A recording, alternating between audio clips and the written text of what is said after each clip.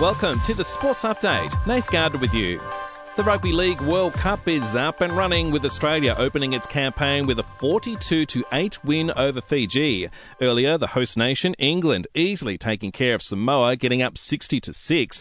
Rooster and English lock Victor Radley winning Player of the Match on debut. I'm not sure how I got Player of the Match. I'm a bit embarrassed, but really good game. We knew they were going to come out firing, and they did. In the first 20 minutes, I was so tired, so it was good for us to hang in there and keep fighting. We knew we would, so we ended up scoring points at the end. Staying on the World Cup theme, the T20 World Cup begins in Geelong with qualifying matches on. There are 8 nations split into 2 groups taking part in this stage. The West Indies, Scotland, Zimbabwe and Ireland will play each other, and the other groups see Sri Lanka, Namibia, the UAE and the Netherlands. The top 2 in each group will join the Super 12s. Australia is, of course, in the Super 12. First match for the Aussies is against New Zealand at a sold-out SCG next weekend.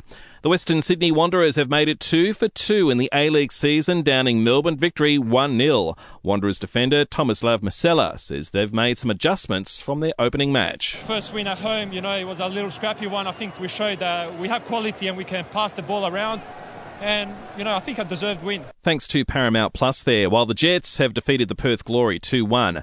Coming up, Wellington host Central Coast, Macarthur play Adelaide United, and Western United up against Sydney FC. In the NBL, Adelaide has won its first game of the season, proving too strong for the Illawarra Hawks 90-80. 36ers coach CJ Bruton says the lads bounced back after a disappointing loss last round. Our starters came out with better energy and delivered in that area, and as the game unfolded, we had our lapses. We turned the ball over a little bit, but we were able to manage to keep strong. While in the other game, the New Zealand Breakers too good for Southeast Melbourne Phoenix 85-77. It's Phoenix's third loss on the trot. Coach Simon Mitchell says missed shots at the hoop are hurting them. Blew a lot of shots around the rim as well. You start putting those in, and then all of a sudden you're like, okay, they're working all right together, but the pace wasn't there, the ball wasn't zipping the way it's supposed to, and it's going to be difficult. Sunday NBL sees Brisbane play Sydney and Melbourne United hosting the Tasmania Jack Jumpers.